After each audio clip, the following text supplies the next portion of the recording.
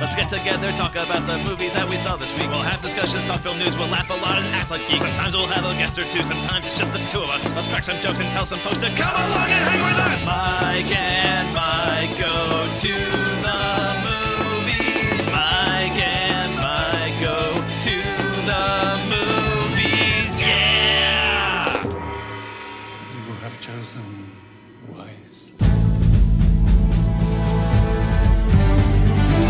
Let's get down to business to podcast the films.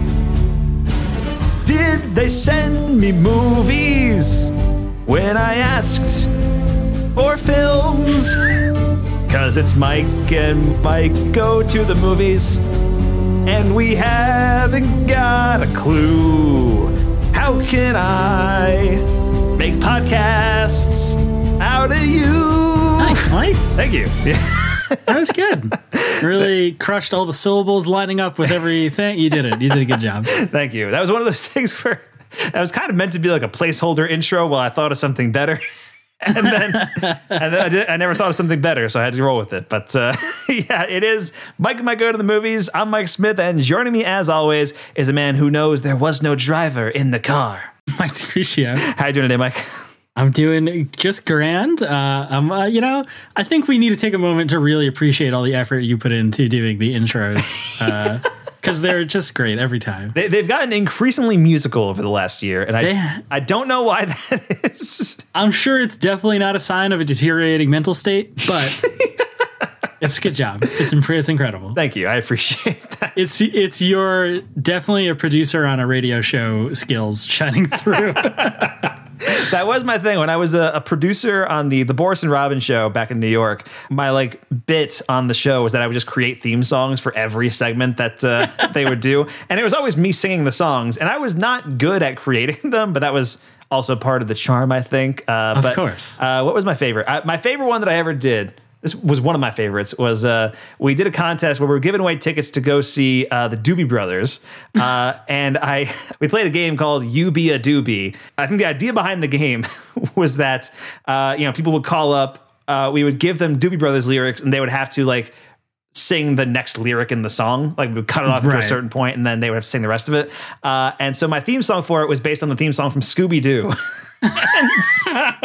and it went, of course it was. And it went, you be a doobie, yes you be, you can be a doobie. That's actually incredible. I was really proud of that one, and then I was very proud of my Shaggy impression at the end because I went, Doobie-Doo, where are you? It was a classic. Hell yeah. That was one of my top theme songs ever. And there's a few. There's actually I don't work for that show anymore. It's been a couple of years, but they still use some of my old theme songs for the games that they play and stuff, just because they're parts of the show. I look forward to one day coming back to New York when COVID restrictions and the actual virus itself eases up. And when I do, I hope to tune in one day and hear my voice on the radio, even though I'm not on the radio over there. Your lasting legacy to the Hudson Valley region. Exactly. My lasting legacy to the Hudson Valley is crappy 30-second theme songs that I made in 10 minutes. Is your Shaggy impression. Yes, absolutely. How you been doing, Mike? How's things been going with you over the last week? It's fine. There's no updates. It's quarantine. We talked about, I listened to, I believe it was our Independence Day episode of Goldblum Pod, where we were like, maybe we should stop asking how we're doing because it's been the same answer for 10 months. This is also true. So should we come up with, we didn't really come to a conclusion on this, but should we come up with a new question to start the podcast with? I mean, we could, but that's got to take work to think about. So we'll figure something out. You don't want to just riff a question right now? I don't know what's. I can see why you don't want to because I can't think of any at the moment. Exactly, actually. It's hard. We don't have a firm topic that I could ask you a pertinent question about because we're just freeform discussions, baby. Yeah, it's like jazz. So we're jazzing on that saxophone ski. That's right. That's a bonus. That's a holdover joke from our Goldblum podcast, which we recorded a few minutes ago, and for some reason we made a lot of Lush Life references. A real deep cut. Yeah, absolutely. But I think a recent favorite on that show. Yeah, I think so too. At least among us. I don't know about who else. Yeah, really. we're the only people that matter. Yeah, exactly. That's the important thing. So today we're just doing some discussions, talking about some of the stuff we've been watching lately. And then next week we'll probably get into some Let's Rank. Actually, before we get into discussions, Mike, because I am going to want to review this movie on the podcast because we were originally supposed to back in 2020 when it was supposed to come out, and we lined up guests and everything. Our buddy Nick is going to be a guest on it. I haven't talked to him about it since the trailer dropped, but did you watch the trailer for Godzilla vs. Kong? No, Mike, I'm unsullied. Okay. Come on. Fair enough. That's what I thought you would say. I will say I watched it, and then I watched it again, and then I watched it again. I'm kind of excited for it now. Hell yeah. Which, to be fair, I was also excited for Godzilla King of the Monsters, and that movie was not super great, but this one looks like it is just going to be like nonstop Godzilla and Kong carnage. Also, it has Rebecca Hall saying ridiculous lines of dialogue, which it's so funny watching the trailer. And again, I know you're unsullied and you probably won't watch this trailer, but the way the trailer builds is so good. It's like a full minute of like them building up King Kong, right? It's like, Kong is coming back from the island and they're like, we need King Kong now more than ever, and all that kind of stuff. And then you start seeing like these scales coming in from the water, and you see Godzilla emerge and attack a few like helicopters. And Rebecca Hall gives the most resigned, like, it's Godzilla. I saw one that was like, Godzilla's hurting people and I need to help him. Yeah. No, it's Kyle Chandler is shouting like, Godzilla is hurting people and we don't know why. That's hilarious. And then there's another one later in the trailer where I forget who says it, but like, who will bow first? And Rebecca Hall like defiantly goes, Kong bows to no one. So what I'm saying is this movie's going to win Best Screenplay at the Oscars. It's going to sweep the Academy Awards. It's going to rule. I'm very excited about it. I'm in. I'm 100% in. Yeah. This one, of course, directed by Adam Wingard, who is a director I like, but hasn't. I mean, I liked Blair Witch more than most people did, but I know most people did not like that movie so much. And Death Note was really bad. So I'm hoping that this is like a big comeback for him because You're Next and The Guest are so good. But Godzilla vs. Kong. I'm excited about it. It's going to hit HBO Max at the end of March. And I was telling you before, there's a possibility that I may be in the next phase of like the vaccine getting for Montana. We'll see what happens. Like if there's people who before me who need it, absolutely they can get it. But if I end up getting the vaccine within the next couple of months, like before March 25th, I'm absolutely going to the theater here in Montana to go see Godzilla vs. Kong. It'll be time. Yeah. I did see a couple of people, or at least one person saying that, like, I really hope they re-release a lot of these movies into theaters, like in 2022 or something. Yeah. And they said that, like, if I don't get to see King Kong versus Godzilla on the biggest screen possible while absolutely shit-wasted, what's even the point? Which, like, honestly, now I'm kind of on board that this movie has to be in theater train. Yeah, exactly. Just watching the trailer, I was like, man, it looks so good. I'm already, like, making plans to, like, go over to my girlfriend's sister's house because they got the big like 80-inch TV with the sound bar now and everything. Like that seems like that might be the place to watch it if I can't go to watch it in theaters. But I am very excited for Godzilla vs. Kong. There was actually news today that AMC theaters, they just like announced that they like got a bunch of new investors and they basically raised like $900 million to basically keep them open for the next few months. Which is good, but also it took that much money to keep them open for the next few months. Like that's about it. Yeah. So we'll see what happens with theaters. A lot of movies, like there's another like push of delays that have been happening over the last week with No Time to Die and Quiet Place 2 and all that stuff kind of getting pushed to September again. So we'll see what happens. Hopefully theaters survive. We'll see. Yeah, we'll find out. Yeah. In the meantime, plenty of stuff for us to watch at home. A lot of movies. I like I said, I've been kind of catching up on some 2020 releases and kind of dipping into some older stuff too. And Mike has been watching some stuff too, playing some video games and all that. Oh, by the way, I beat Shadow of Mordor. Nice. Which is really, really fun. If you haven't played Shadow of Mordor, which is a 7-year-old game that is basically Lord of the Rings set in the Assassin's Creed world, or the other way around. Other way around. Assassin's Creed set in the Lord of the Rings world. Play it. It rules. It's great. And now I've started playing the Destroy All Humans remake, which came out this past summer, which is fun. It's, yeah. I feel like maybe I held on to the memory of how good Destroy All Humans was a little too long, and now I'm playing it and I'm like, yeah, it's pretty good. I'm enjoying it. It's funny. but it's not as great a game as I remembered it being, I guess. I remember like didn't play that, or I had no interest in the remake. I didn't play the original either, but I saw a review of it where they talked about saying that like they kind of just kept it the same and didn't like quite update the controls to like modern standards and stuff like that like it would have really benefited from, because like now it kind of just like annoying. It's sort of the thing that I saw, the reaction I saw to the controls and stuff. Yeah, I mean, it's still like fun. Like I'm nostalgic for the game, and I love Destroy All Humans as a kid.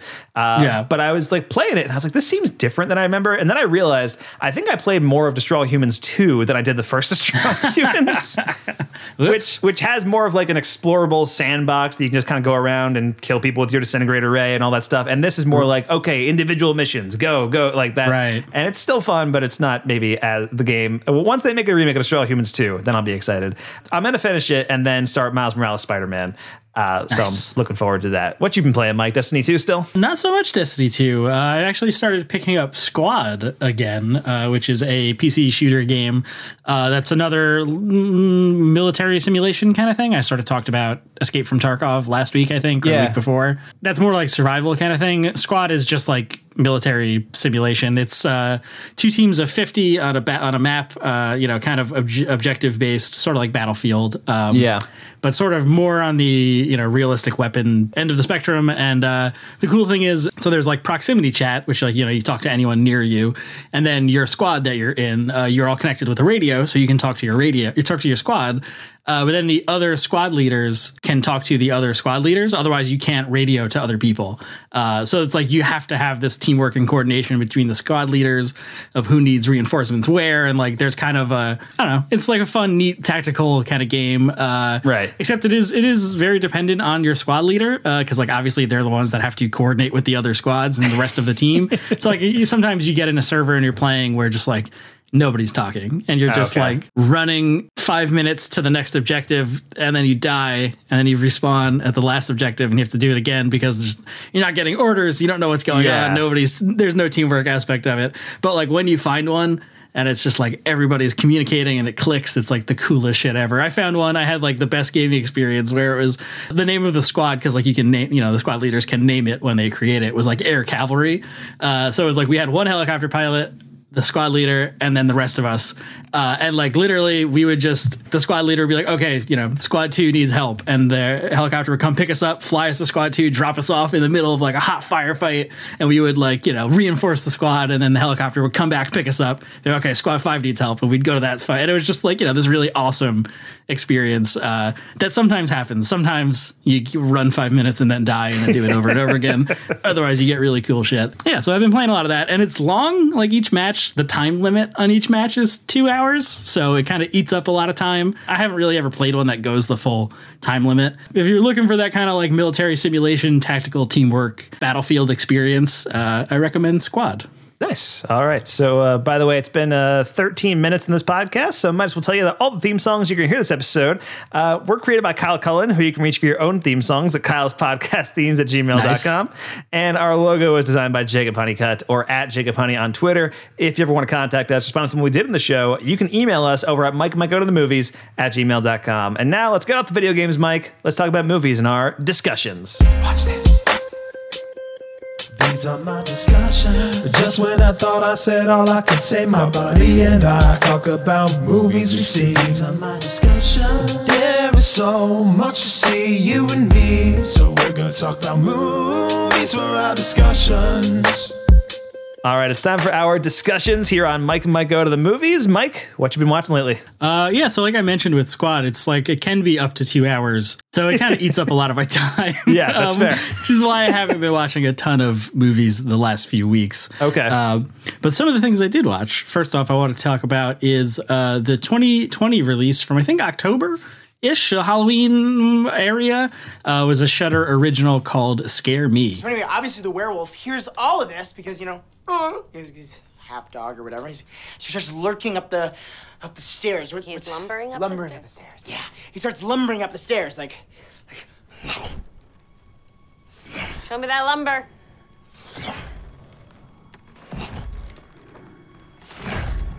Ooh, breathe like a werewolf. Breathe.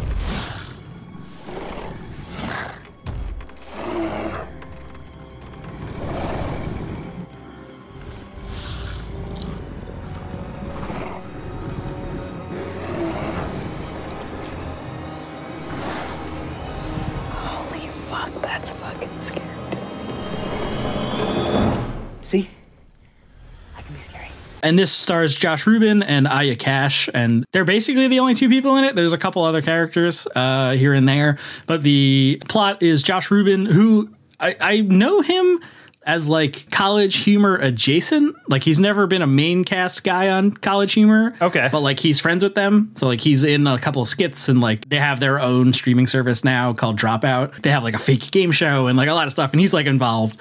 So that's how my experience to him, but I think he's just like an actor, comedian guy. And he wrote and directed and stars in this movie. The plot is he's this writer, like a guy that wants to be a novelist. So he rents a cabin in upstate New York. And I think it's the Adirondacks. Like they talk about, like they mentioned Wappingers Falls. Which is pretty cool, which is like, you know, we went to school in Albany, so it's like, oh, I know where that is.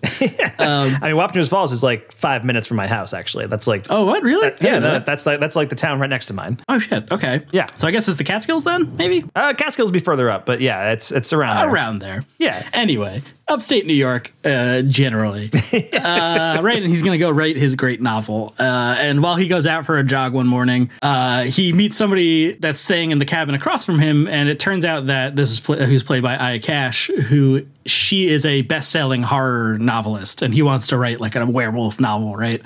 And he's like, oh, like we should compare notes, like, you know, like he's trying to act all cool, and she's like, you're nobody, get the fuck out. Like, kind of blows him off, rightfully so. And then the power goes out that night, so she goes over to his cabin and is like, hey, like, you know, hey, is the power going out? You know, what's happening over here?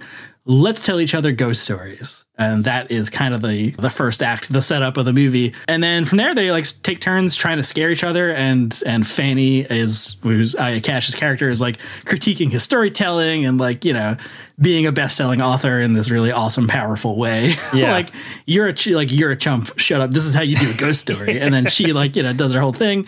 And like, you know, as the movie progresses, weirder and weirder shit starts happening related to the stories they're telling, and is it real? And there's this kind of funny thing that the movie does, or in the beginning, there's like, you hear like thump, thump, like of someone going upstairs, and then like a door creaking open, and it's like showing it happening, and then it cuts back to Josh Rubin, and he's like doing the sound effects himself, like he's like imagining these things happening, and then it starts to bleed into the story and is what's real and what's not. Yeah, and it's fun. It's very funny, I think. It's pretty cool, and it is just a kind of 2/3 person cast. Eventually, they order pizza, and that guy joins in, and it's very fun. Yeah, Scare Me. It's a Shudder original. Definitely recommend. Just kind of like a loosey-goosey horror comedy. Pretty original, unique plot, I think. Nice. All right, so that's Scare Me, and that's available on Shudder. I have not watched that one, even though I've been trying to catch up on a lot of the big 2020 releases. That one kind of slipped into my radar, I feel like, a little bit. Yeah, I feel like it got some big buzz, and like Shudder kind of pushed it pretty hard. I think it got a very strong reception when it first came out in October. Yeah. And, you know, like the streaming things are weird. It's like they don't advertise till after, you know, like a lot. You know, I mean, sometimes there's like an advertising campaign for like maybe like a Netflix, like for your consideration, like we're bringing you Mank or something. Like there'll be trailers for it or something. But yeah, a lot of the time something will just pop up on streaming, and then like you'll hear about it from like critics or people who ended up watching it because it was just like on their TV. You know, like streaming has completely changed the way we watch stuff and like know what to watch, basically. Yeah, and then Shudder was like, oh shit, well look, here's a thing, and then they like kind of promoted it and stuff. Right. So yeah, it's gotten a little bit of a push, and I definitely do recommend it. Okay, cool. So that's Scare Me, and that's on Shudder. I have a couple of new releases I wanted to talk about, including my very first 2021 movie, the first movie that was officially a 2021 release, and it's an HBO Max original, and it's called Locked Down. And as you might expect, it's COVID related. It's a fuck it. I hate it. I don't want anything to do with it. You know what? I sort of had the same reaction when I first heard this was being made, which they announced this movie like 3 months ago or something like that. The movie's directed by Doug Liman, who was the director of The Bourne Identity, Swingers, and Edge of Tomorrow, and you know, a lot of big movies, Mr. and Mrs. Smith. And it's written by Stephen Knight, who most recently wrote and directed the movie Serenity with Matthew McConaughey and Anne Hathaway, which is a terrible movie, but one that a lot of people got very obsessed with because in just the specific way that it is terrible, like one of those kind of things. What was interesting about Locked Down, and the reason I wanted to watch it, is because I watched the trailer for this movie, and the trailer was pretty good, and it promised something that I actually kind of wanted to see, which was it's a movie that's set during the pandemic, during COVID, but it's a heist movie. And it had like Anne Hathaway and Chiwetel Ejiofor as the two leads. And they're like this couple who broke up, but then had to stay like sheltered in place together because of the lockdown. And then like as they're sheltered in place, they decide to pull off like this big heist. And I assumed, because that was the trailer, that would be the plot of the movie. And I was like, okay, I'm kind of into that. And like it's using like the world of COVID to inform a heist movie. Like, you know, certain places have a lot less security now because, you know, of COVID restrictions. Like there's less people at buildings and things like that. There's interesting avenues for you to take that in. The movie does not become a heist movie until like the last 20 minutes. And the first like hour and 30 minutes are mostly just Anne Hathaway and Chiwetel Ejiofor fighting. And it's kind of fun at first because the dialogue is somewhat snappy and there's some funny moments. But it's a very overwritten movie, and like half of it is just like giving Anne Hathaway very long monologues that she can do her actory thing in, which she's very good in. But it is one of those things where like you get the sense that like Anne Hathaway did this movie just to get like some acting in while everything's being locked down, because she's such a theater kid, you know, and like you got to get that performance out there and stuff like that. So you can tell like it's such a mannered performance. And again, it's good. Like she's good in the movie. I like Anne Hathaway a lot. I think she's really great, but it is just like after like the third or fourth monologue, I was like, Jesus Christ, we have to move this along, get to the heist stuff. And the weird thing is you can like easily restructure this movie. It's 2 hours long. It should be an hour and a half. Half of the movie is Zoom calls, which is kind of a bummer. Weird. And it's weird too, because a lot of the Zoom calls like are well-known people. So it's like Ben Kingsley plays a character in this movie. Ben Stiller's in this movie. Mindy Kaling is in this movie. Like there's some well-known people that kind of pop up, but they're all on Zoom calls. So it's one of those things where like, oh, you must have paid these people like $1,000 or whatever to pop in on their computer and like do 5 minutes of a scene and then be gone. Like that's basically kind of what it feels like. So it's kind of interesting on that front. Yeah, just because, you know, it's a movie made during the pandemic and it's about the pandemic, and that's kind of interesting, sort of in the way that like I'm really fascinated about like World War II movies that were made while World War II was happening. You know, like that's something that fascinates me. And like movies like The Great Dictator, that Charlie Chaplin movie, which was made in 1940, like right before America got into World War II. And it's all like this Hitler allegory and like kind of lampooning Hitler, but also like this plea for peace and love, not hate, and all that stuff. And it's a really interesting movie, especially because Hitler was rising to power at the time. You know, like it's completely like we look at it now as like this historical artifact, but now, like at the time, it was this very, very current thing. And Locked Down is sort of this very current thing about the pandemic, but it's also just, man, it gets boring after a little while. If I had really committed to the heist premise, I think I would have liked this a lot more. That's fair. I somehow didn't even hear about this movie. Okay. Fair enough. And but if you do want to watch it, it's available on HBO Max. It's got Anne Hathaway, so there's that. But I watched Lockdown, and then a much better movie that I watched recently, actually, and this is a 2020 release, which was in theaters for a little bit. I think still is, but you know, it's also one of those movies that like 3 weeks after it hit theaters, it went straight to VOD, and that is Promising Young Woman. I just thought that you were drunk. Yeah. Really drunk? Fuck. Yeah. Well, I'm not. But that's good, isn't it? I think you should leave. Oh, now you want me to leave? No, I'm really high. Like I'm really fucking high right now. I don't know what I'm doing. I think you should go. But a second ago, you were determined for me to stay. You were pretty insistent, actually. I'm a nice guy. Are you? I thought we had a connection, I guess. A connection? Okay. What do I do for a living? Sorry, maybe that one's too hard. How old am I? How long have I lived in the city? What are my hobbies? What's my name?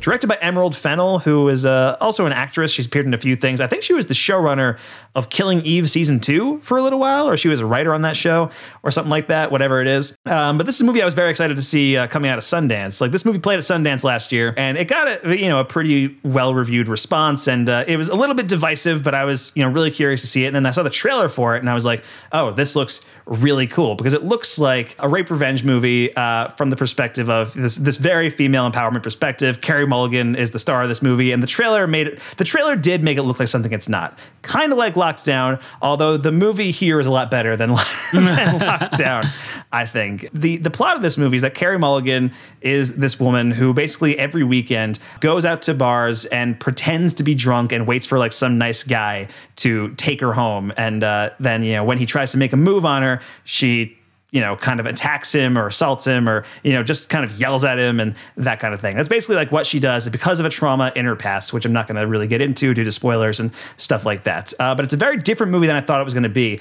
And a much more difficult movie to wrap your head around just in terms of some of the stuff that happens within the movie. But I think it is a very rewarding watch. I think Carey Mulligan's incredible in it. Bo Burnham is in this movie too, which is really fun because I'm a huge, I used to be such a huge Bo Burnham fan when he was doing stand-up, and I actually recently rewatched his Make Happy special, which was the last special he did before he kind of retired from stand-up, and man, so fucking good. Yeah. Just an unbelievable hour of not even stand-up comedy anymore. It's more like this like weird performance piece.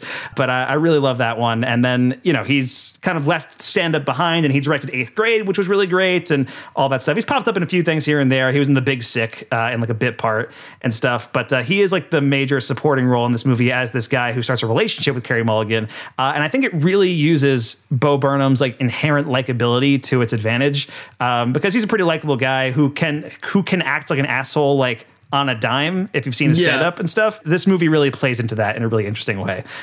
So yeah, Promising Young Woman. It's available on video on demand and in theaters right now, and definitely worth watching. It's also one that like has gotten a surprising amount of awards buzz over the last couple of weeks, which if it had been released in April like it was supposed to, I don't think it probably would have. But because it's like now it's like got delayed because of COVID, and now it's being released like in the middle of like awards season, could get some great recognition, which is kind of cool. So yeah, Promising Young Woman, worth checking out. Yeah, I mean, this is one that I saw. I mean, I haven't seen it yet, but it's been on my radar for a while, to the point where like I saw people being like, "Oh my God, Promising Young Woman's out," and I was like, wasn't it out already? Like, didn't this happen? Like, it was supposed to be out back in like April, is what it was. Yeah, like I think a lot of the reviews you saw were probably out of Sundance and stuff like that. So that's like way early 2020. Yeah, that was like the early buzz for it. And I remember seeing trailers for it in theaters and stuff. It's been on my radar, and then now, it's out of it. It's available. I'll probably watch it at some point because I have heard some interesting things. I do know it is, kind of trigger warning-y sort of thing. I mean, it is obviously like a rape revenge situation. So I'll probably check it out. It seems interesting. If at least to be part of the cultural conversation, Yes, sure, which is always important. Yes. Everyone needs to know everything that's going on in the culture at all times. Yes. Finger on the pulse here at Mike and Mike. Yeah, I will say there's especially one moment in the movie that almost derails the entire thing. And when it happens, and I won't say what it is because you really kind of have to experience it for yourself. But when it happens, my girlfriend kind of turned to me and said, "I don't think I like this movie anymore." Like, I think that one scene completely ruined the movie for her. But then we stuck with it, and it kind of redeems itself from that. Like it takes a long time to get there, right? But like the thing that happens is. I can't. Again, I'm not going to say the thing that happens because, especially if I say it out of context, you're going to be like, "Well, I can't watch this movie now." Right. But if you stick with the movie after the thing that happens, it does explain what happened, I guess. Okay. So yeah, Promising Young Woman. Watch at your own discretion, but I think it is very, very good. A very bold movie to watch in 2020, and definitely worth watching. So yeah, that is the latest that I've been watching. I've got a few more later, but first, Mike, what you been watching lately? What have I been watching? So this past weekend, I had kind of nothing going on. Actually, yesterday, Sunday, had nothing going on. Had a bunch of laundry. I was like, okay, I got to watch some movies. Yeah. And I hopped in my friend's Discord where we just kind of hang out. And I said, hey, I'm going to be watching Underwater if anyone wants to hang out with me while I do my laundry. Yeah. And art supervisor Jake was like, hell yeah, I'm around. So we hopped in. I watched, pulled up HBO Max, put on Underwater. And this was, came out last January. Kristen Stewart, T.J. Miller, which is unfortunate. Yeah. Although this movie was shot like before all the T.J. Miller stuff started happening, right? Like all the weird. I mean, there was abuse allegations of T.J. Miller, and then also like he set off a bomb or something. Like wasn't that called in a bomb threat on somebody? Yeah, which was super weird. Wild. So I mean, it's from a couple years before all that happened or was made public. So there's that. Vincent Cassel is in this movie, but yeah, it's underwater. It's in the title. Disaster strikes this kind of underwater drill thing, and it's like kind of this fight for survival type deal, and there's monsters maybe, and then definitely monsters. I mean, I guess this movie, this movie's a year old, so I don't need to spoil that, or that's not quite a spoiler that there are monsters in it. Yeah, and honestly, I kind of wanted to watch this because one, producer Colin loves this movie, and it's become like a kind of running bit in our group chat with one of our other friends who thinks this is like awful, like the stupidest, the dumbest thing. Who cares? The movie, it's like his argument is like, man, like it just starts. I don't care about the characters yet, and then bad things are happening to them. And Colin is like, no, but that's the best part. And I think I'm on Team Colin for this. Like the fact that it just starts with the disaster, and we don't know anything yet, and it's just cool fucking action. There's a lot of like weird slow-mo shit happening, which is fucking cool. It's just beautifully shot. There's a lot of like handheld first person found footage-y stuff, which is I typically don't like, but I think works in this a lot. It builds a lot of tension. Yeah. It is deployed very coolly, I think. Yeah, man, fucking Underwater rules. I'm so glad I finally watched it. And also there's a aquatic horror episode of Screen Drafts that just came out, which I assume this will make the list based on who the guests are. So I was kind of like, I want to do a little homework. So it's available on HBO Max right now. And yeah, man, Underwater. What a fucking blast. Nice. All right, so that's Underwater. I actually saw this movie in theaters back in January 2020 when it was released in the before times. Yeah. And I remember thinking it was like just okay. Like I wasn't like crazy into it, but I really liked the last 20 minutes. Like once like it's just Kristen Stewart and like a giant monster.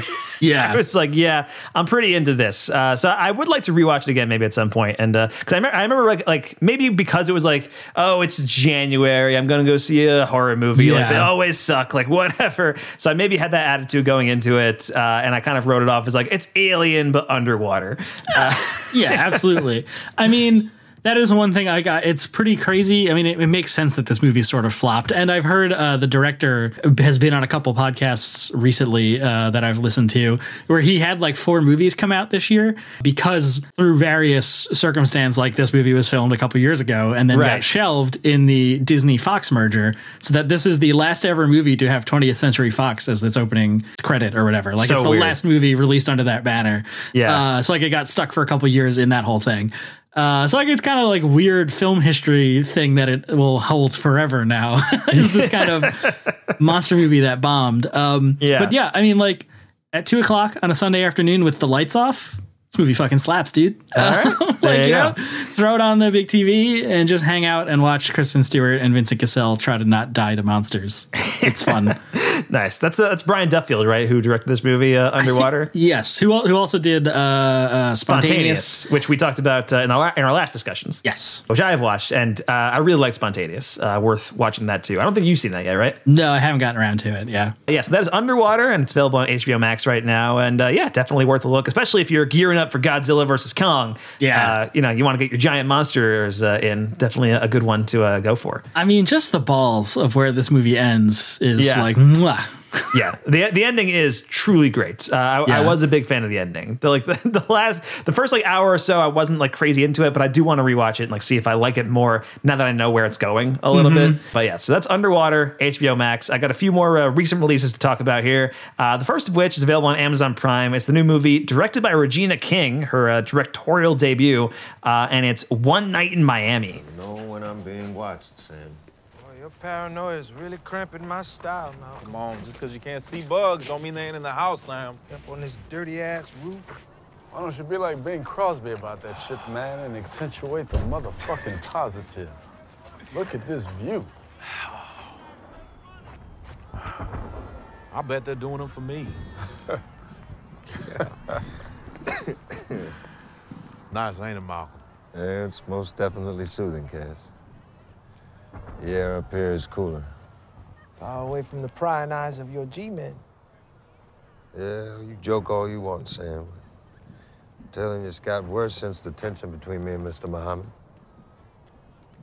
I met with a writer in New York a few weeks back. There were 2 guys following us through the airport. I swear it was the same 2. I thought you didn't trust writers.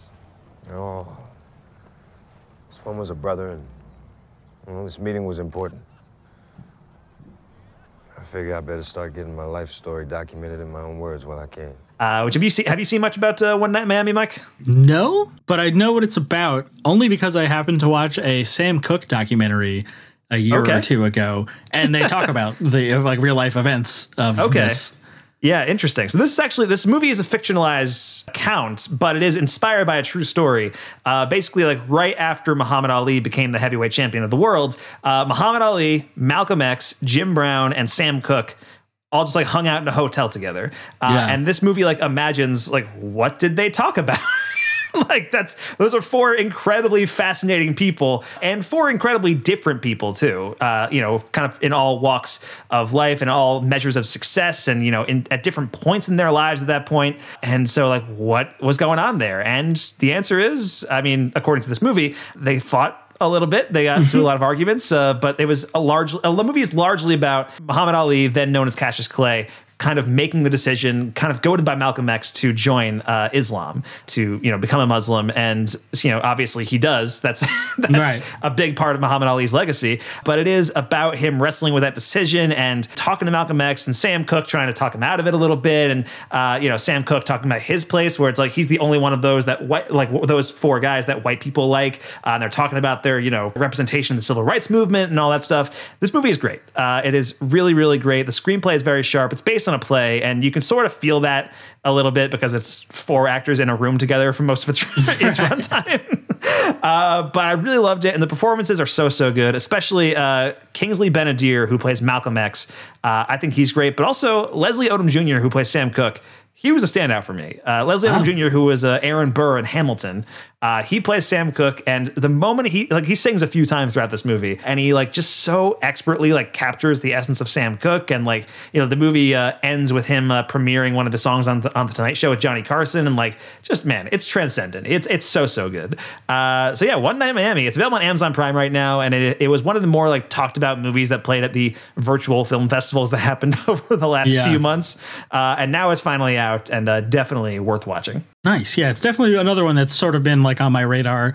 Like you said, it got a lot of buzz this past year, so I'm glad it's finally out. I'll have to check it out. Yeah, definitely. So that's One Night in Miami. And then I also wanted to mention a movie that came out back in September, but I didn't want to pay the $30 to watch it, and I figured I'd wait until it was free. And I'm glad I did. It is the Disney live-action remake of Mulan. To defeat the Huns. Yes, exactly. I think anybody who listens to this podcast may know we're not the biggest fans of the Disney live-action remakes. Right here. And I've talked about them quite a bit in the past. We reviewed the Lion King remake when that came out. And, I think there are some decent ones here and there. I really like Pete's Dragon. Of all the movies that they've done so far, I think Pete's Dragon is very, very good.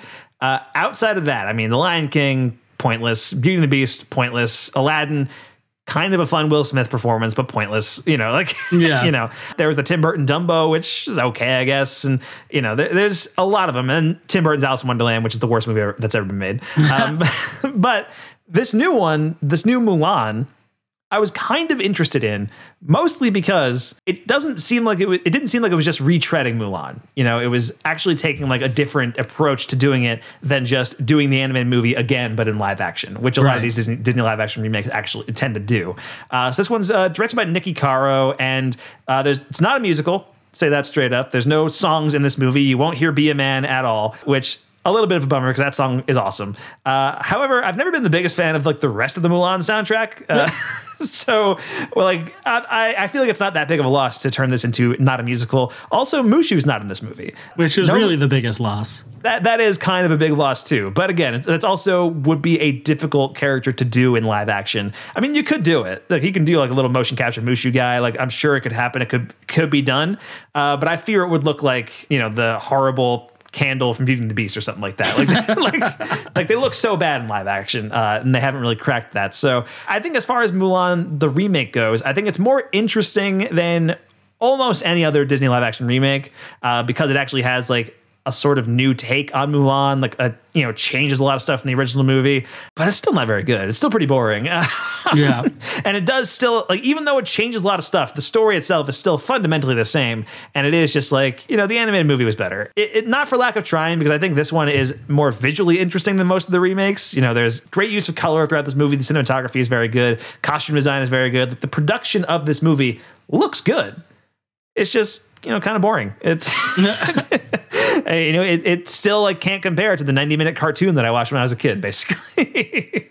Yeah, this is something that I just have kind of no interest in at all. When it came out, it got panned, basically, I think, in the popular culture. And I did also see a lot of like Asian representation criticisms of it, in that like it is the crew, I can't think of the word, like the producers and the writers and stuff like that were white people attempting to do a wuxia movie. And a lot of people were like, just don't, like, why? And it often feels like that. So much of the movie is like, every conversation is like, well, I must honor my family and like all that stuff. Like these very like kind of broad strokes things of Chinese culture and all that stuff. But I mean, and to its credit, there are a lot of like great Asian actors. Like it's obviously an entirely Asian cast, and a lot of like terrific veteran Asian actors are in this movie. Donnie Yen is in this movie, and he's awesome. Love Donnie Yen.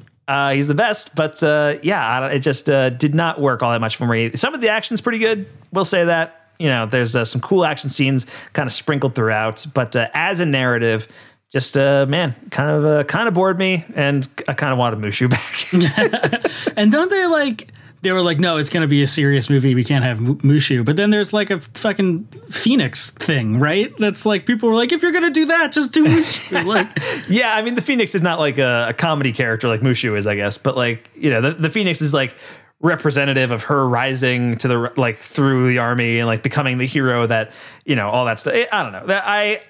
By like the halfway point, I was pretty checked out of the movie. Honestly. Yeah, fair.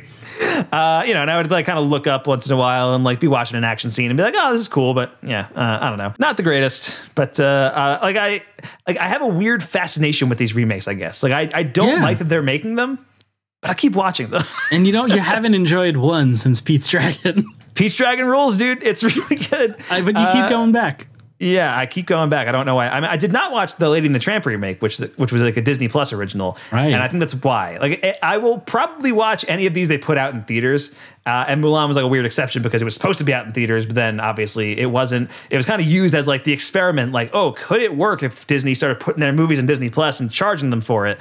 Maybe we can make some money that way. And then it sounds like it really didn't, because obviously I think if it had worked, they would have already moved like Black Widow to Disney Plus and like all these other Disney movies. Like they all would have done like the $30 premiere subscription Disney Plus thing if Mulan had been a success, but it wasn't. Which the ironic thing is, like, I probably would have paid $30 for Black Widow. I probably would have paid that money. But the Mulan is just like a movie that I was like, again, weirdly fascinated with the live action remakes that Disney is doing. I'll wait till it's free. That's fair. Yeah, and also that might have been part of it too, because I was seeing most of these movies like through MoviePass or AMC Stubs A-List or whatever it was at the time too. So definitely helped out a little bit. But all right, so that is Mulan, which is available for free now on Disney Plus. I mean, with your Disney Plus subscription. So you are paying for Disney Plus, but you don't have to pay $30 on top of it, which is good. Yeah. What else you been watching, Mike? So after we watched Underwater and I changed my laundry from the washer to the dryer, I was like, Jake, what are you doing? You still down to hang out? And he was like, hell yeah, man. So we were scrolling through movies, trying to find one. And I was scrolling through Shudder, because I know Jake is also a horror movie guy. And I was like, hey, did you ever get a chance to watch Host? And he's like, no. And I was like, fuck yeah, let's do it. So I threw on Host, the Zoom horror movie. I've talked about it a whole bunch already. Yeah. And I was like, look, best part, it's 55 minutes. Let's go. Perfect. And can attest, crowd pleaser. It is just kind of a perfect, tight little, mostly jump scare, found footage, whatever, but it's fun times. I enjoy Host a lot. And I feel like this could be a fun, like, party, get your friends together and watch movie going forward. So that was in your top 10 for 2020, I think, yes, right? Yeah, my top 9 or whatever I had of new 2020 movies. I do think it's interesting. I mentioned Locked Down, and then I was like, it takes place in COVID times, and you were like, nope, hard pass.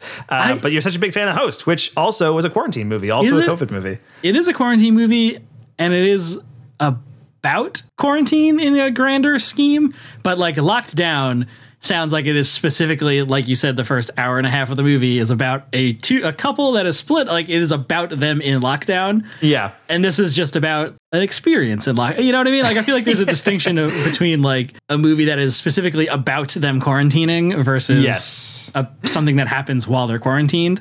Okay, yeah, I get what you're saying. There's no demonic possessions in Lockdown, if that's what you're saying. Yeah, I guess that's what I'm saying. So that's Host. I'm not going to dwell on it a whole lot because I've talked about it before. And then after that, we were like, okay, let's look for something else. And Jake found a movie on Amazon Prime called The Last Days on Mars. It stars Liev Schreiber, a couple other character actor people that I recognized, and I didn't write down their names, and I don't know why.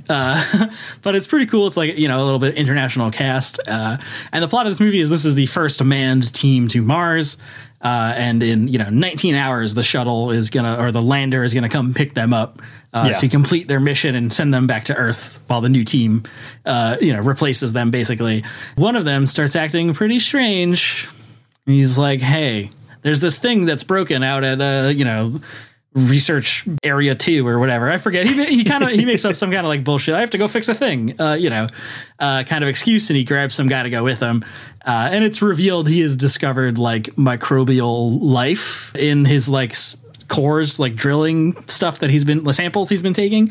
Yeah. And he doesn't want to say anything yet because he wants to make sure it's correct. And he goes out there and the area he's been drilling in collapses and he falls into a cavern. And it kind of becomes like this rescue mission sort of thing. And then they discover that he discovered like bacterial life. And it kind of spirals out from there as he, comes back as something different, maybe. And it kind of, it was like pretty fun as a triple feature in a weird way of like trapped movies, like Underwater, you're trapped at the bottom of the ocean. Host, you're trapped in lockdown, and then Last Days on Mars, they're trapped in the space station in the rovers, as these kind of bacteria begin to evolve and things get weird. So we just kind of had like a weird trapped, I guess reflecting what we've been feeling for the past year, kind of movies. Yeah, and then Liev Schreiber is really good. It's not like anything particularly exciting, interesting. Last Days on Mars. I think it is a very fine kind of creepy space horror, weird alien movie. Okay, I didn't see Life, but the Secret Venom prequel. Yes, but this could be the prequel to Life kind of situation. Okay, yeah, makes sense. Yeah. So what was the movie called again? The Last Days on Mars? Last Days on Mars, yeah. From 2013, I think. Okay, and that's available on Amazon. I can't believe I've never heard of this. Liev Schreiber in like a alien movie 2013. I feel like that should have been on my radar at some point, but never was. Yeah, and I forget the like main guy, like the captain of the team, or the expedition or whatever, is a character actor that I was like, oh, it's that dude. And I am completely blanking on. It's not Robert Loggia, which is unfortunate. Robert Loggia. I can't remember what he's been in either, but you would recognize him. And it was it was pretty cool. And then, scary alien trapped in a space station stuff, Nice. All right. So that's Host and Last Days on Mars. And is that a wrap on your movies, Mike? Yes, that's all the things I watched. Okay. I've got a few more to get through. I'll try to get through them relatively quickly. First off, I got a movie that's available on Netflix. This is actually one I've wanted to watch for a while, and it's just kind of been sitting on my Netflix queue forever. Played at the Sundance like 2 years ago, I think, maybe. I'm not exactly sure when, but it's a 2018 movie, and it's called The Long Dumb Road. And this is a road trip movie starring Tony Revolori, who was in the Grand Budapest Hotel and plays Flash Thompson in the new Spider-Man movies. Yes. And Jason Mantzoukas, who is the best. Wow, what a combo. Yeah, exactly. I'm a huge Jason Mantzoukas fan, and that's kind of the reason I wanted to watch this, because I don't really listen to How Did This Get Made all that often. I'll pop in every once in a while, but that's like his flagship podcast. But he appears on Comedy Bang Bang all the time, and he appears in like every comedy show at some point. Yeah. Like he played a recurring character on Parks and Rec. He was on Brooklyn Nine-Nine. He was, in The Good Place and all that kind of stuff. Like he pops up in a lot of places. And The League was also like his big show that he was on for a while too. I actually went to when I was at Comic-Con, like New York Comic-Con years ago. I went to the League panel, even though I didn't watch the League. Mostly because I had a lot of time to kill, and also because I'm a huge fan of everybody in the League. Like I should have watched the League at some point, but I never did. And it was, Jason Mantzoukas, Nick Kroll, Mark Duplass, like all these like big actors, Paul Scheer, and then the guy who lied about being in 9/11. There was that guy. I think this was before that happened.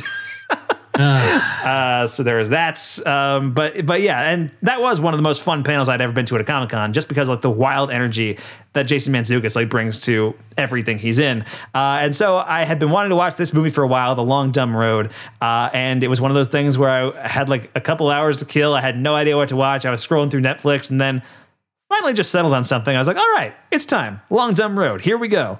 It's pretty good. It's funny. It's, nice. It's a pretty slight movie. It's Tony Revolori and Jason Mantzoukas mostly just driving across the country. Tony Revolori's like this kid who's going off to college for the first time, and he's, getting away from his small town.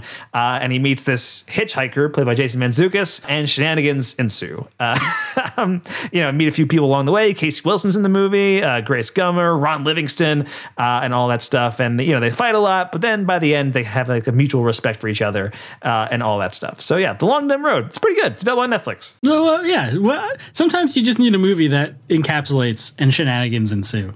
Yes, exactly. So if you need that, The Long Dumb Road will fill that void. I also watched a movie that I really didn't have any intention on watching, but it was a Mike's Girlfriend pick. And it actually ended up being pretty good. I'll give her the credit for this one, which I think she's seen it like 5 or 6 times and was kind of making me watch it. But the movie is Love, Simon, which was a sort of like a coming of age romantic comedy drama that was put out a couple of years ago. This was 2018. And sort of the big significant part of this, this movie is directed by Greg Berlanti, who was the creator of a lot of the CW DC shows, like Flash and Arrow and all that stuff. Riverdale, he's also involved in, and all that stuff. And this movie is about like a young kid, suburban town, like right outside Atlanta, who's gay, but he hasn't come out yet. And he's like trying to, navigate the fields of telling people that he's gay, and he kind of starts this online relationship with the one other gay kid in his school, but he doesn't know who that kid is. They just kind of meet each other online and like start talking anonymously. Mm-hmm. And it's a lot of the movie is him trying to figure out like who this kid is and like if they could actually meet in person and all that stuff. And it's pretty good. It's pretty charming. It's a good cast. It's Nick Robinson in the lead role, who was I think the older kid in Jurassic World, I want to say, like like remember there are 2 kids in Jurassic World that the babysitter's watching and then she gets eaten. Yeah, in the hamster ball. Yeah, exactly. They're in the hamster ball hosted by Jimmy Fallon. Right. And I think he's the older kid in that movie. He is the star of this one. Catherine Langford's also in this, who was in Spontaneous and 13 Reasons Why and stuff like that. And Jennifer Garner plays his mom. And who plays his dad? Somebody Gary plays Cole. To name old white men, middle-aged white men. I mean, it's not that far off from like a Gary Cole, but it's not Gary Cole. You mentioned Ron Livingston. He seems for a pretty good candidate. Also a good candidate, but that was for The Long Dumb Road. He's not in this movie. Yeah, I mean, he might have been both. You don't know. But I realized today I was weirdly thinking about Ron Livingston today because I was, like I mentioned, I've watched the Godzilla vs. Kong trailer a few times. Yeah, and I realized that he and Kyle Chandler look a lot alike. I was gonna say, wait. Is Ron Livingston the guy from Office Space or the guy from Godzilla vs. Kong? Because I can't remember which is which. Yeah, I mean, and Kyle Chandler was, well known for Friday Night Lights, and he has that kind of like gravitas to him, I guess. And Ron Livingston is more known for Office Space, and he feels more like laid back as a result. I don't really know. Yeah. But like they both look really similar. Like if you put one of them next to each other, like I could tell them apart probably, but they just have the same features. It's weird. Yeah, they got that Jai Courtney effect. Yeah. Anyway, Ron Livingston, not in Love, Simon. I forget who plays the dad, but the dad was pretty good in the movie, whoever it was. But this is a pretty solid movie, pretty solid coming of age romantic comedy that it was kind of a big deal when it came out, just as far as representation goes and all that stuff. So getting that story out there was pretty cool. So definitely a solid pick from Mike's Girlfriend. Basically, nice. It's a solid girlfriend choice. But all right, so that's Love, Simon. Josh Duhamel. Josh Duhamel plays the dad. Okay, there we go. That's what it was. Middle-aged white guy. Yeah, middle-aged white guy. There you go. but yeah, so that was a solid choice. I think it's on Disney Plus. I think that's where we watched it. 'Cause I think there was like a little bit of a weird controversy where like they're spinning off of this movie. They're creating a TV show called Love, Victor, which is a similar, like just basically the same thing, but with different characters. And it's going to be a TV series. And there was like a slight controversy when they launched because I think it was going to be on Hulu, and people were like, well, why isn't it going to be on Disney Plus, Disney? And like people were like, oh, it's because it has gay characters. It's not going to be on the family-friendly service or whatever. And I think that's been changed now. I think the show's going to be on Disney Plus. I don't know exactly what's happening, but I think the movie is on Disney Plus now. It might be on Hulu. I think it's on Hulu, according to my Josh Duhamel Googling.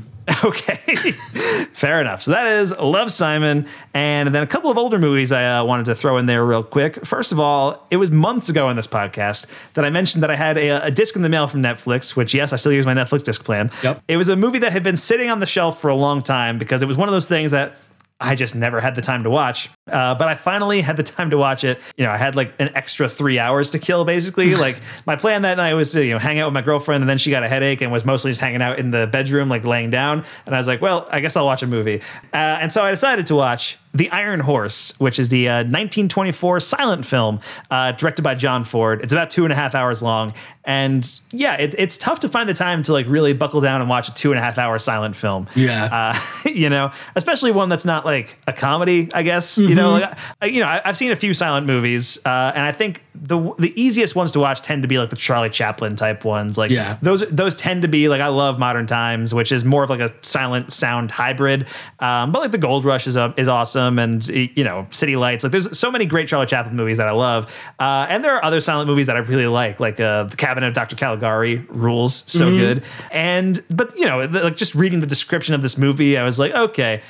2.5 hour Western. And I didn't even know why I really rented it. I think I rented it because it was in my like big great movies book that I have at the house. And I was like, okay, I like picked this one at random and got the Netflix disc. It felt like it was going to be pretty stiff, and that's kind of what it is. And I'm fine with stiff, I guess. But when you come home from work, sometimes you can't like handle that much, or I might need to split it up into 2 days.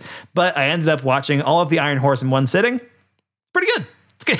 It's a good movie. Can you tell it's a John Ford movie? It's interesting it's actually the first major movie John Ford ever did. Wow. And it's not like as refined as some of the other Ford movies. Like obviously it's a Western. Right. So there is that, but it's more in the line of, and I don't mean this necessarily disparagingly, but in the line of D.W. Griffith, where it is this like big historical epic, right? And it's a silent film that has like many characters, and it's cutting back and forth between a lot of them. But the plot of this movie is pretty cool. It's this kid and his dad early on, and the dad wants to leave to go help. Like he has a vision that there's going to be a railroad one day that's going to go across all of America and that kind of thing. And so he and his son go west to try to realize that dream. But then while they're out there, this white man is leading this pack of Native Americans, and they attack them in the night. And this one like white guy with 2 fingers kills his dad, like kills the kid's dad. Okay. And so like, and then the movie picks up like years later when the kid is an adult and he's like seeking out revenge against the guy who killed his dad. The 6-fingered man. Yeah. Well, the 6-fingered man. Exactly. The 2-fingered man, really. Oh, I see. And yeah, so I think that concept is pretty fun, and it's set against this historical backdrop where the movie ends with that, like the railroad finally connecting and like the Golden Spike coming through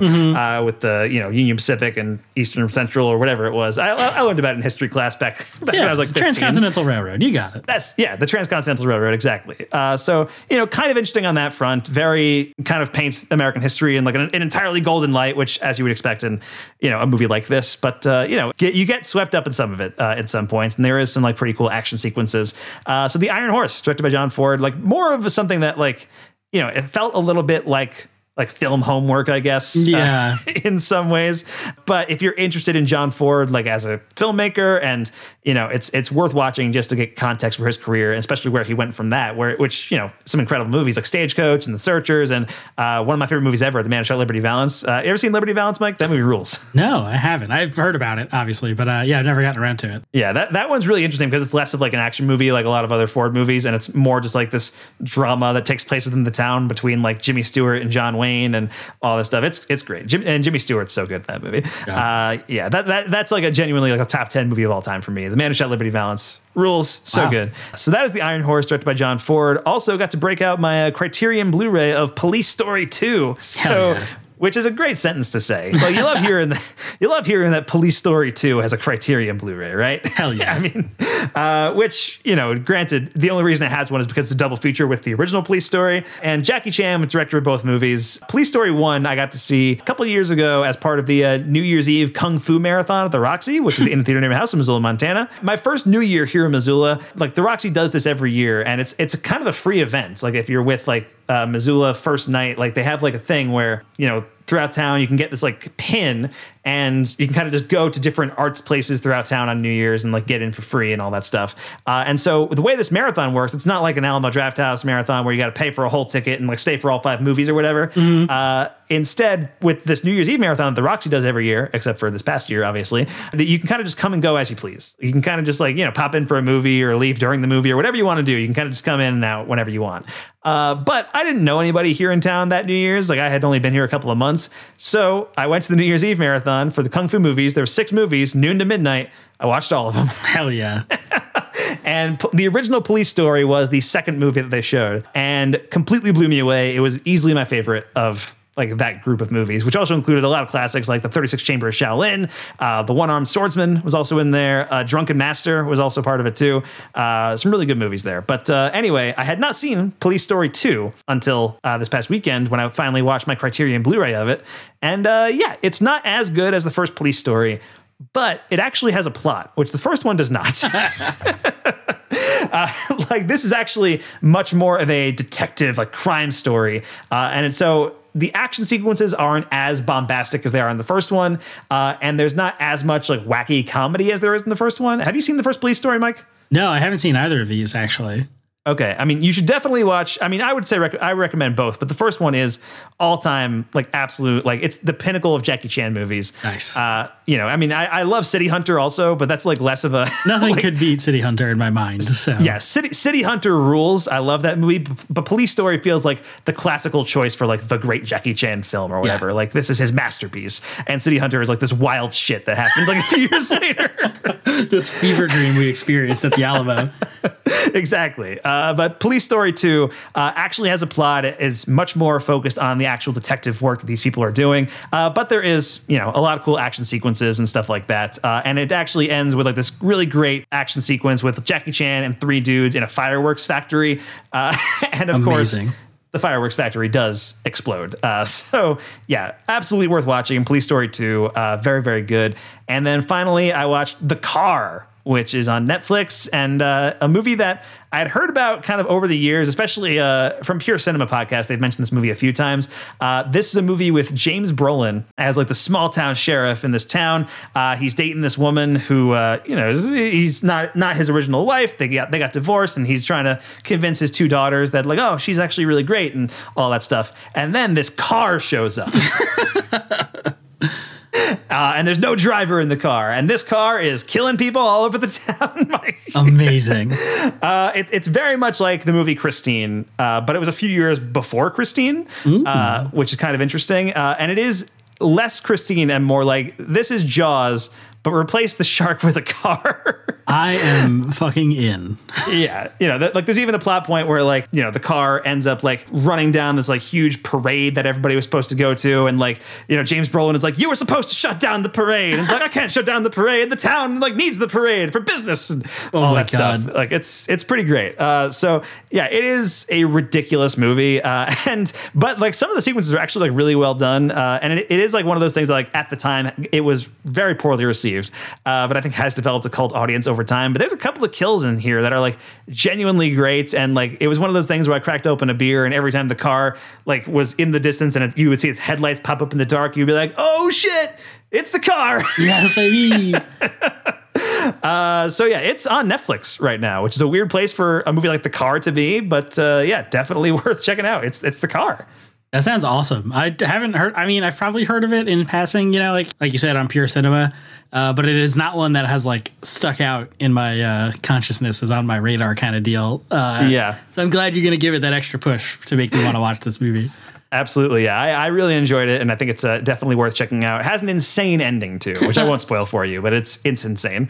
So yeah, that's pretty much all the movies I've been watching this week, and also a quick shout-out to The Sopranos. Updated my Sopranos watch. I just finished Season 5 of The Sopranos earlier today. Damn, burning through it. Yeah, absolutely, which Season 5, I think, is the best season so far. It is incredible. Just some really devastating like the last couple episodes of the season like really hit me hard. So yeah, I really love season 5 of The Sopranos, and my plan was to like kind of zoom through it these next couple of months because The Many Saints of Newark, which was the Sopranos prequel movie that David Chase is working on, that was supposed to be out in March, but it got delayed until September. So you have plenty of time, man. I have a little bit of time to get through the last season of The Sopranos, which season 6.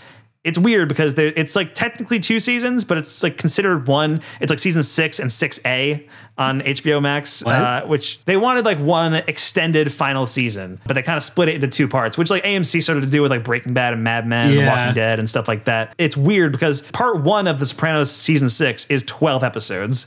And normally a Sopranos season is 13 episodes. So you're only losing 1 episode in part 1. Damn. And then it's 9 episodes in part 2. So it is like an extended season, but it's like just a weird cutoff, I guess. I don't know. But I am looking forward to catching up with these last 19 episodes of the show, I guess. So I still have a little ways to go. But I think over the next like 2 months or so, I should have finished the show. Nice. All right. So I think that wraps things up for this week, Mike. Yeah, that's all the things. We're out of stuff. That is all the things. We're out of stuff. So yeah, we will do some more discussions later. In the meantime, Mike, I don't mean later like this episode. I mean like, a few weeks from now. I was like, just to be clear. The post-credits discussions, you got those set up, right? I said Mike? we're out of stuff, Mike. Yes. All right, Mike, where can we find you online this week? You can find me at MD Filmblog on Twitter and Letterboxd. And you can find me online at M Smith Filmblog on Twitter, Mike Smith Film on Letterboxd, and Radio Mike Sandwich on Instagram. Thanks for listening to Mike Might Go to the Movies. I'm Mike Smith. That's Mike DeCrescio. Don't forget to rate and review the show on Apple Podcasts or any other podcast app. And if you want to contact us, you can hit us up at MikeMightGoToTheMovies@gmail.com. You can find the rest of our podcasts on Rapture Press alongside the Totally Original Geek News Podcast, which is a podcast about all kinds of comic books and movie news and all that good stuff. So for our next episode, we'll likely be doing some Let's Rank, which we didn't really like settle on something, but I think we're kind of considering this wintertime thing, right? Yeah, right, Mike? Let's do some snowbound movies. Yeah, so I think next week we're going to do our top 5 movies that are set in wintertime, the best movies to watch in the middle of a snowstorm, basically, which is partially inspired by the screening of The Thing that I almost got to go to a couple of months ago at the Roxy Garden, the outdoor movie theater here. Yes. Which was canceled due to a blizzard. And I was like, I kind of want to watch The Thing in the middle of a blizzard. That feels perfect. Yeah, that sounds awesome. But unfortunately, we'll not be able to do that. But we'll be able to talk about a lot of snowy movies next week for Let's Rank. In the meantime, our Jeff Goldblum podcast is weekly. We just released our episode on his short film, Little Surprises. And next week, we're talking Mad Dog Time, which, as we mentioned in that episode, Siskel and Ebert declared the worst movie of 1996. Can't wait. Yeah, going to be a lot of fun. And that's the end of this week's episode of Mike Might Go to the Movies. We'll see you on the other side.